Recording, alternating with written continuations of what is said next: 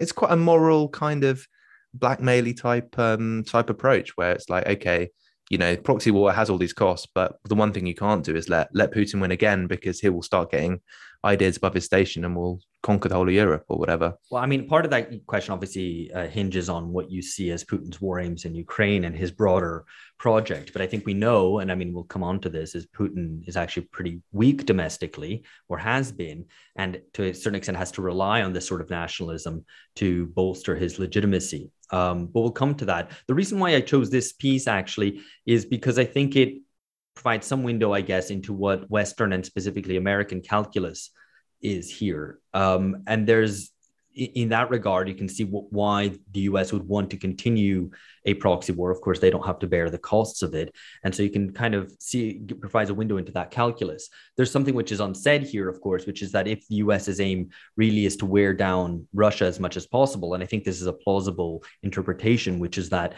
the United States' aim is to turn Russia into not just a pariah state, but effectively a failed state, then drawing it into a quagmire in Ukraine would be a good way to do that. And I suspect that might be part of what the United States aims to do with Russia. That would be a different... And so the perpetuation of the conflict, not through direct engagement with them, but the perpetuation of the conflict in Ukraine to draw in Russia as long as possible, might serve that. Now, I mean, there's lots of reports, of course, about demoralized Russian troops, about them fragging their generals and so on. And it's impossible to know whether that is reliable information or not, because you have contrary information saying the exact opposite as well, coming from the other side. But if that is the case, then that would certainly bolster the Americans' strategy, or the plausibility of that strategy, and that Russia would be drawn into a Ukrainian quagmire.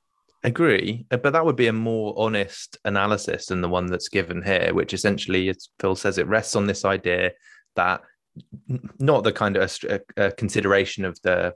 Although the author does kind of start with this kind of quite balanced, like, here are the costs and benefits of proxy wars. Ultimately, the conclusion is that we have to have a proxy war because you can't let Putin win. I mean, that's where the analysis slips into kind of moralism, because it doesn't continue, as you were sort of saying, Alex, that by saying, the proxy wars could represent a good strategy and could actually have a higher benefit than cost. I don't. What's the moralism there? I don't understand what the moralism is. Talking about emboldening Putin and saying that no world leader today. It's personalizing all around like one individual bad man, basically, and saying you can't let him win. You can't let he can't be emboldened to take further steps and there to be a wider conflagration. Well, I mean, that's a classic. That's a classic centralized around Putin. So I think it's not about. Yeah, I mean, I don't have any time for demonization of Putin or Russia, obviously. But yeah, but it's again, I mean, that frame requires the kind of ignoring or omitting the fact that Russia's essentially reactive. Not only weak, but also reactive in this situation, lashing out at NATO encroachment. And I mean, that's already, that's not accepted, but a familiar, not accepted by all, but certainly a familiar element in the debate that this is a war that is in reaction to NATO encroachment. Actually, and so the idea that it's, that this was kind of signaling a Russia that's ready to take over the world, and that if we don't fight him in Ukraine, we'll be fighting him on the beaches. That is kind of obvious nonsense. I agree. To raise a question, actually, which is worth discussing, is how do we read a lot of the ideological dressing? And putting it that way already kind of, I guess, gives light to what I think about very neutral way to frame the ideological dressing that accompanies it. So, I agree that Russia is reactive. That's always been my understanding of what Russia's approach to its so-called near abroad has been, especially in Europe, against NATO encroachment. But of course, all the ideological justification that has come along with this is all about Slavic brotherhood, taking over Novorussia, which is there in the south of Ukraine. I think it's pronounced with a Russian accent, not with a Latin accent. No, I can't. Well, I haven't started learning Russian yet, so we'll have to wait on that. But this whole kind of Orthodox not Orthodox nationalism, but like Orthodox Russian nationalism. Yeah. So I mean, I know I mean, so I know some people have taken this. Some people have taken this quite seriously, like the editor at Unheard, Aris Roussenos. He's taken this kind of civilizational conflict quite seriously. Rod Dreher, who writes for the American Conservative, who's himself Orthodox Christian, has picked up on the elements of the disintegration of the Russian Orthodox Church and how that was kind of spurred by the Americans, and has made the case that the secession of the Ukrainian Orthodox Church from the Russian one is kind of an important part of the conflict.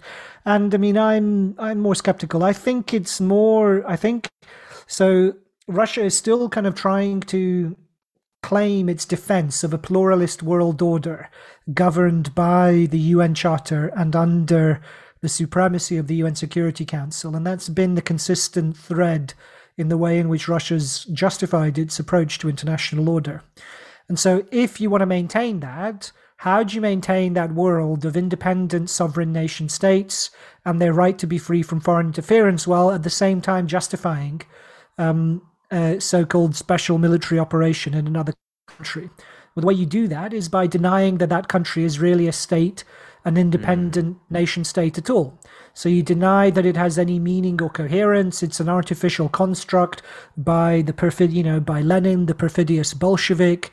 And in fact, it's so deeply intertwined with Russian history, it's not really entitled to the legal and political defenses that come with independent sovereignty. So I read it as a way in which Putin is seeking to justify the invasion while also trying to maintain a pretense towards an international order based on state sovereignty, which has been Russia's position for since the end of the Cold War, essentially. So I'm more skeptical. I mean, I'm sure the civilizational rhetoric goes down well in some kind of Russian nationalist quarters, but I don't think it's not the way to frame, I think, the vision of international order that is that's prevalent in the Kremlin. That'd be my take anyway. No, I find that very convincing. Yeah. I mean, just to return to the piece and one problem that I think basically the sorts of analyses that I guess sort of most I find the least useful are ones which are either grounded in Putin's psychology, and this, the author of this piece talks about Putin's imperial fantasies, and it's like, this isn't. I think if you've run out of other explanations, you go to kind of the psychology of a leader, and that's not very useful.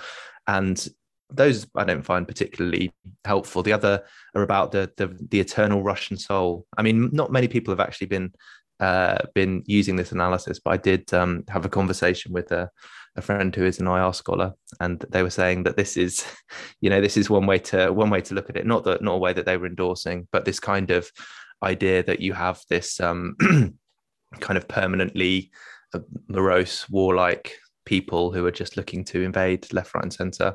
Just for the record, that friend wasn't me. Just for our listeners. So no. I mean, they're a listener to this podcast. I think they might well end up hearing this, and they can comment if they so choose and defend their picture of the Russian soul.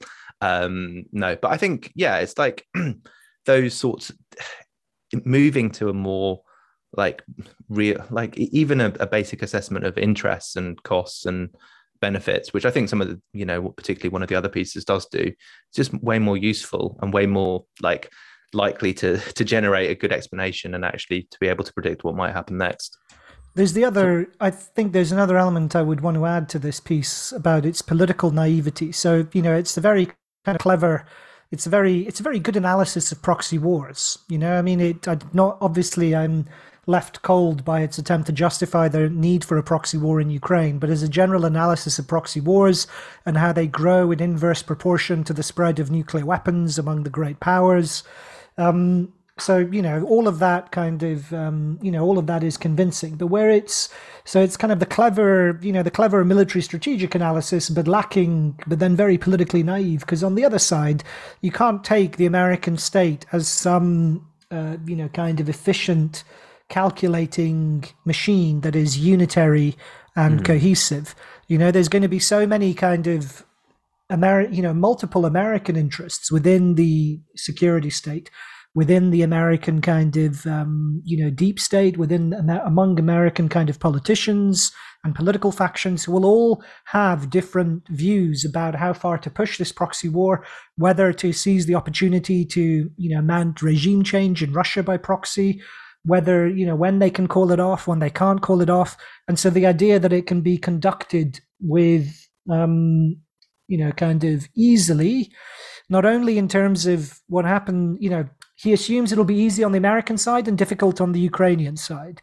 Whereas the reality is, not only will it be difficult and bloody on the side of the Ukrainian side, it will also be difficult on the American side, because there will be all sorts of conflicting political pressures on the American side. And you can't guarantee that people like him, the smart, strategic, calculating thinkers, will be the ones who will be calling the shots as to when the proxy war is going to end. Okay, so all this raises a question, obviously a discussion which we haven't had, about what the nature of Putin's aims are, what the nature of his regime is, and how Russian elites are responding to it. So I'm going to pass over to George. Hey there, you've reached the end of a short excerpt from an episode that's been released only to our patrons. If you'd like to join us and gain access to around 2 Patreon exclusive episodes a month, please go to patreon.com/bungacast. We'd love to have you.